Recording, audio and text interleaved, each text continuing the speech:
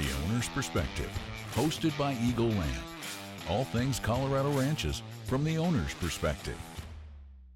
Well, good morning, and I want to welcome us to the Owner's Perspective at Eagle Land Brokerage. Today, we have a very special guest. Mr. John Kuyvenhoven is with us, and when we talk about the owner's perspective, we talk about how we try to manage. We look at properties from an owner's perspective, and so today, we have an owner, and our job today is to get his perspective. Well, it's nice to hear, but really, I think the owner's perspective that we should be concerned about is the future owner. Is that right? Well, I think so. Sure. And I've always thought of myself as being the future owner of that property, not the current owner. I like to think of any property as being something where, well, I have a responsibility to manage and work with it, because the property is going to have a forever future. My future, I understand, is going to be somewhat limited. I'm almost 80 years old, so I have to think about who's going to be looking after this in the future. So I'm hoping that you're going to find somebody that can care as much about it as I have. And we'll look forward to enjoying it. I previously owned a great deal more than this, and I was able to find a really good future for all of that property. This is the piece that I saved for myself, and it's definitely the jewel. Yeah. Yeah, it's beautiful. It's really beautiful. I know whoever gets it is going to be very, very happy with it. Yeah. Well, let's talk about that a little bit.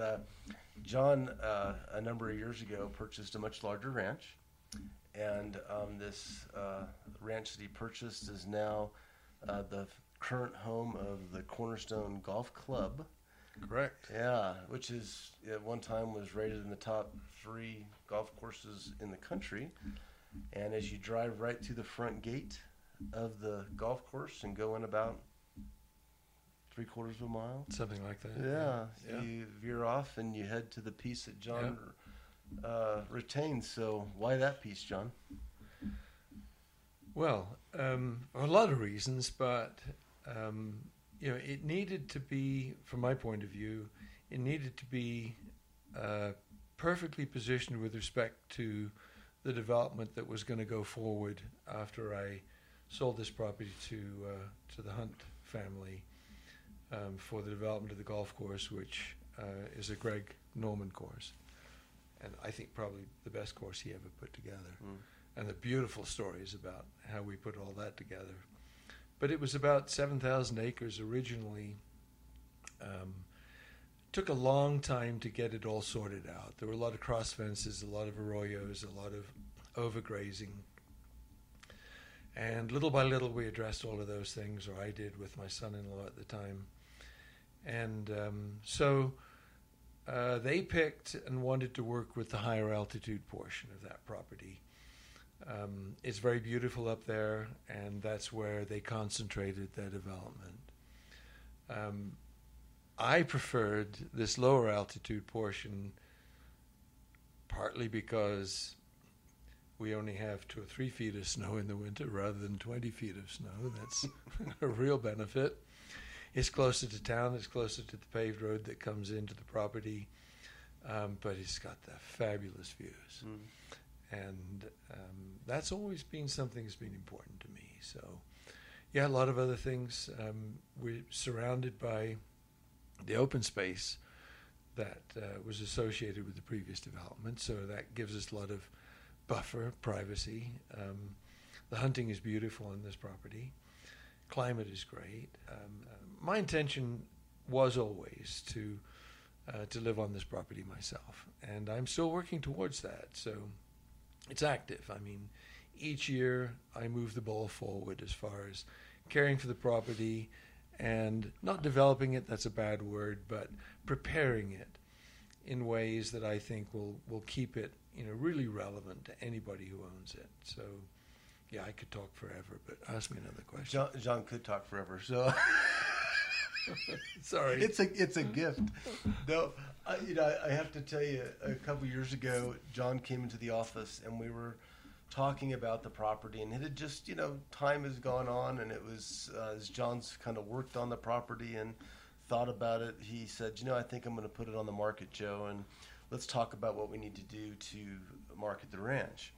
So we went up, looked at the ranch, and I just said, John, the roads just need to be kind of improved. We need to be able to do the showing properly and so forth. And so this conversation, and in my mind, I expected John to get a grader and go grade a few roads. and a few hundreds of thousands of dollars later, John said, hey, Joe, let's get up and take a look at the property. And John has just done a masterful job of building, 7 miles of roads in that range? We have to check. It could be 7 miles, but they are nice. I mean, it feels good when you drive around up there. It really does. Well, we talk about Ranchex and what we do to help build branches and to take them to a new level. And I feel like I have to go to the sensei and say, okay, I've been a little bit schooled today, because John has gone in and gone to a whole different level of preparing a ranch for the market, and has just done a beautiful job. So why don't you just thank you for the compliment. But yeah, no, I mean, I don't want to kiss up to you, but we're on a podcast and people are looking at me. Oh, okay. Yeah, fair enough.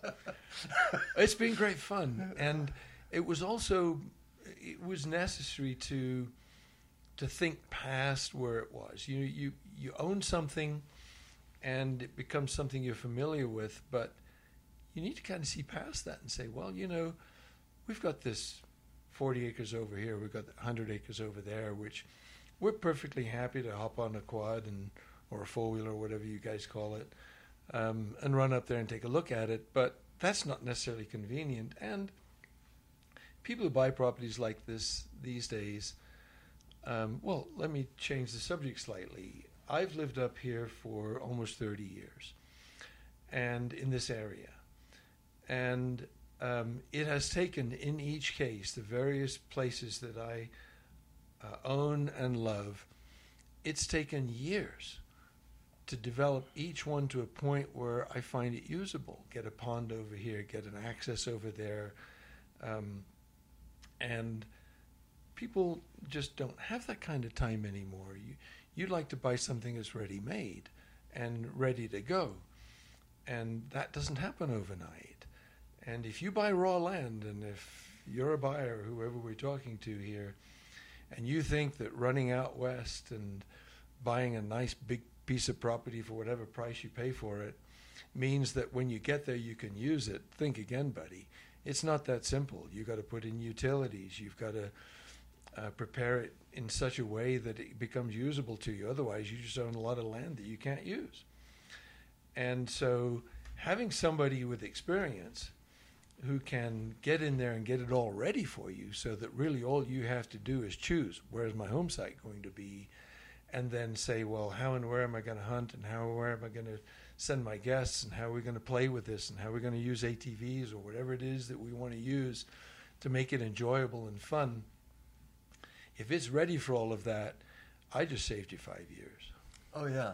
At least. Oh, yeah. No, and I think that's an understatement, John. I think the idea of somebody buying a ranch, and I say this many times, they get in there, and by the time I'm done with the showing, we're going to do this, we're going to do this, and do this, and I'm like, you might want to just take a pause and really get to know the land. I mean, it's like a living, breathing instrument here, and there's ways the animals travel, and there's peaks and there's valleys, and I think one of the neat things about that property is you spent so much time on it, kind of thinking about it, that now that these roads are developed, there's just been a lot of intelligence in why things are done. And one of the things I think is really neat is just the access to the property as you get there. It's just kind of fun. Yeah, it's fun. You either go in and you punch your code, and the gate opens, and you drive through this beautiful golf course to get to the ranch, or you make a left about a quarter mile before the ranch. That's true. Go in the back door. Yeah, in the back door, and you can come in the backside, and nobody knows you've shown up, and you just pop over the hill, and you're into the ranch. To me, I think that's one of the coolest things, that you have this, it's like this, what was it, Donnie and Marie, where they say they got a little bit of country, a little rock and roll. So you got that kind of on the ranch. You got this, you got this really pristine entrance, or you got this back door entrance, and you can build just a luxury home, great views, with just incredible solitude.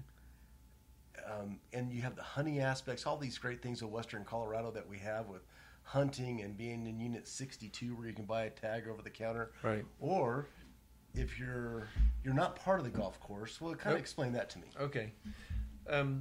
So the development, which is called Cornerstone, the name I don't find very appealing. I'm sort of used to it. Why they picked Cornerstone, that's another John's story. not opinionated. You had a bunch of city folks that bought that development, and I don't think their vision was a good vision. And frankly, I'm not a great fan of golf, but it's a truly remarkable golf course. It is as though you dropped a jewel into all of this otherwise raw land, and the edges of the golf course are basically PJ and pinyon juniper and sage and rocks and boulders, and it's quite amazing. But so they developed everything around golf, and so if golf appeals to you, Cornerstone has an amazing golf course. And then they put some real estate around the golf course and sold individual lots and are still selling individual lots. And out of the some 4,000 acres that they own today, the golf course only occupies about 300 acres. And then the developed area around the golf course only adds up to maybe 200 or 300 more acres. And so the rest of it is all open space. What we preserved here was that our entrance, access to our property, comes through Cornerstone. So their infrastructure is all part of what we have recorded rights to. So you can access my property or this property by coming into Cornerstone. And you go through Cornerstone and then you come to me. Alternatively, as Joey pointed out, prior to coming into Cornerstone, half a mile or so before, there's a private road that will come on down to the backside of this property. That's very nice. Anybody who owns this property inherits or receives the easement agreements that are attached to this property. And so if you're a single owner, own the entire property, you get all of those rights. If the property is broken up in the future, and that's an option, if you need some sort of an alternative plan that you want to own this property but you want to break off pieces in the future, that's all available to you. And the individual parcels that you might create in this property will each inherit its own individual rights of access through Cornerstone. Now, this doesn't give you a Cornerstone membership, but there are ways that we can get you memberships in Cornerstone if that's something you have a need for. Yeah. But the benefit of we can get into lots of discussion over the golf course benefits, hooking up to utilities. I think the main fact is you have a mountain property that many times people can't access year-round just because there's just not the tax base to support the infrastructure to take care of these. Correct. But now, because of this development, it's kind of drawn all that use of basic maintenance that you could live up there year-round. Yep. And they have a domestic water line going up to the golf course, but there's also 3 wells that you've installed Yes. that have just been great production wells. Yes, very good wells. I'm not worried. Well, I don't know how many people get 100%. We got 3 out of 3. Yeah. Oh, and great production. And they're very nice. Yeah. There's a beautiful agreement that exists between this property and Cornerstone that very clearly identifies all of the access rights and other benefits that you get owning this property that derive from being adjacent to Cornerstone. So you're part of the original development, but held separate. So you're held separate in a way where you are sufficiently far away from what happens at Cornerstone that there's no, you don't get noise or traffic or anything that comes as a result of Cornerstone. You've got huge buffer zone around you, which is their open space. and yet you are in the most perfect location. I mean, if Cornerstone were to rethink itself, it would have acquired this parcel and developed it rather than where they went. So that didn't realize at the time, but now it's the best part of it all. So you have, as Joey pointed out, the benefits of all the access. We had to build to get ready for Cornerstone development. We had to bring 15 miles of road development and paving to get to that location. Wow. We're at the lowest elevation. We're at the 7,800 foot level, I believe, something like that, between 7,000 and 8,000 feet instead of 10,000 feet. We are, believe it or not, 20 minutes from town, more or less. And yet you couldn't be any more private if you were 5 hours from town. Oh, yeah. The Cornerstone, I think, is a huge benefit to us, and we have no impact on Cornerstone. That's the uniqueness of it. But in and of itself, the property is very beautiful. So we kind of start through these irrigated meadows that are really early irrigation water that are coming off the mountains. It's runoff water, and they're kind of sub-irrigated. And then you go through the pinyon junipers and you get into some ponderosa pines. But the views in the property, in and of itself, if it wasn't near a golf course or anything else, is just an absolutely beautiful piece of property, located in a spot that just has a pretty significant desire for a location for a home, for hunting, and just really a beautiful piece of ground. So, perfect. Yeah. I would say two things. First of all, that the presence of Cornerstone and the current ownership of Cornerstone guarantees that there will be continued high-end investment in that particular part of the county and directly adjacent to us. There's going to be, it has a very good, solid future, and that can only accrue to the benefit of parcels that lie adjacent to Cornerstone, this one in particular. So this will always have that long-term benefit. My personal preference is to have the kind of a place where no matter which way you look, no matter where you are around your home, it just feels good to be there. Yeah. And views to me are hugely important. I had a man from Texas, his name was Judge Miller, and he stood there looking at that view one day, and he looked at me and he said, "John, you'd have such a great view if those mountains weren't in the way." Is that right? So there you go. That's a great story. So let me just ask you this. I'm looking at a map in front of us, and we'll put it on the screen here. But I just want you to tell me, I was going to say if this is your property, but it is your property. Where would you build your house and why? Yes. Well, right now I am in the process of developing a home site. And I've spent years walking around up there, and I'll come home and I'll say, "Yep, this is the home site," and then I'll be up there a week later and say, "I got another one over here. It looks like it'd be a perfect home site too." Right now, at the north end of that map, the north central portion of that map, close to the entrance that comes in from the Cornerstone side, I've got a building site identified, and I probably put a building pad in there this year. That's we had some major runoff issues this year, which distracted me, and here we are, 1st of July, and I didn't get it started yet. I was going to get it done in June. So I guess Joe would be pointing to that site here on your video. It's got a view across a meadow that just blow your socks off, and those lovely mountains which currently still have a lot of snow on them, so it's beautiful. The pictures in the brochure and the pictures that you might have on the web, they're pretty cool, but you got to see it for real. Oh, yeah. It's a nice spot. It's got utilities literally within 1,000 feet, and we don't have a well there, but we've got a spring that's right close to that. And there are a couple more building sites within a couple of 1,000 feet of that spot, which Joey can point to also.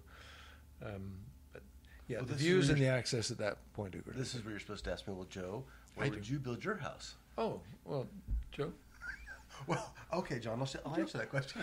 Yeah, Joe. So Where would you build your house? when we were up on the property going through Yeah. the roads, I remember Ponderosa Knob, which is, I'll point out, in Brittany will broadcast you. Okay. But it's kind of in the same general location as John, but I was kind of at a different spot just because I wanted to be next to a couple Ponderosa trees, and I think John's probably in a safer spot than where I was going to put my house, but but it was because I think it's I know really what you mean, wise. actually. Yeah. No, it would be a very good choice. Yeah. However, Joe, what I haven't shown you is a couple of magical places up here, okay? And they're not, you don't drive to them. You have to know where they are. And very close to the spot that I've got picked out is a real magical, mystical spot, a little draw that sits about 30 to 40 feet below the regular terrain level, and it's spring-fed, and it's just year-round in the heat of summer in August when everything else is baking. It's nice and cool and quiet down there, and there's wildlife down in there, and that'd be your back door for that building site that I got picked out. I'm not sure I'm quite ready to show that to you. It's a bit of a secret.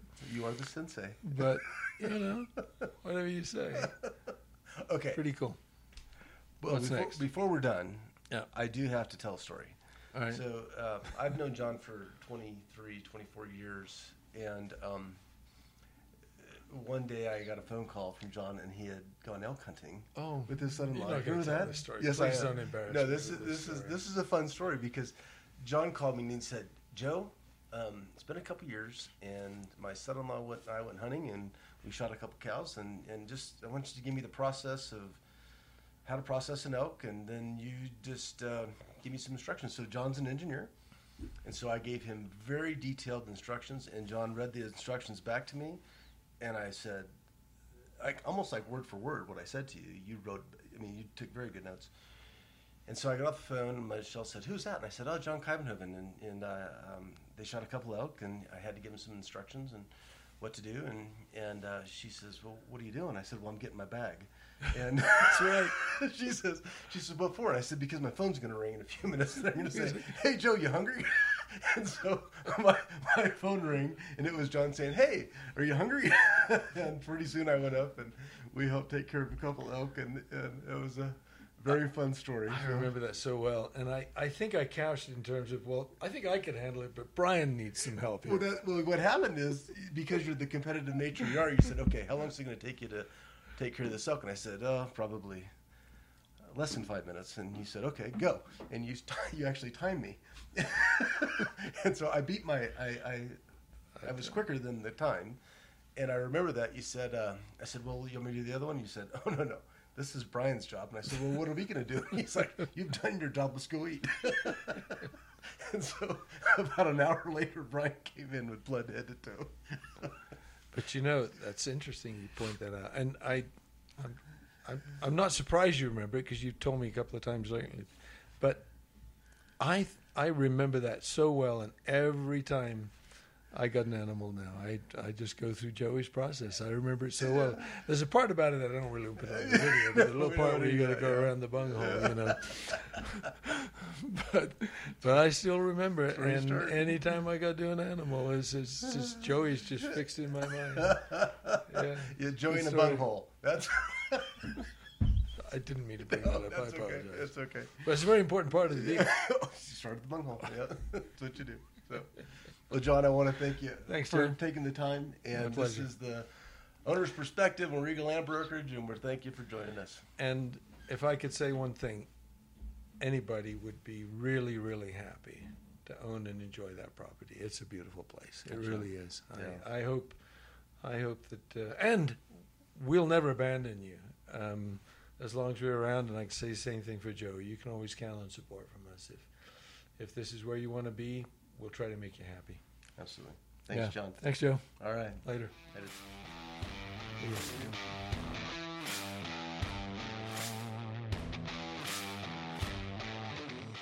And that's available to us, and we have that water run. You should always turn your phone off when you start a podcast. Do you really want people knowing that that's what you got as your ringer on your phone?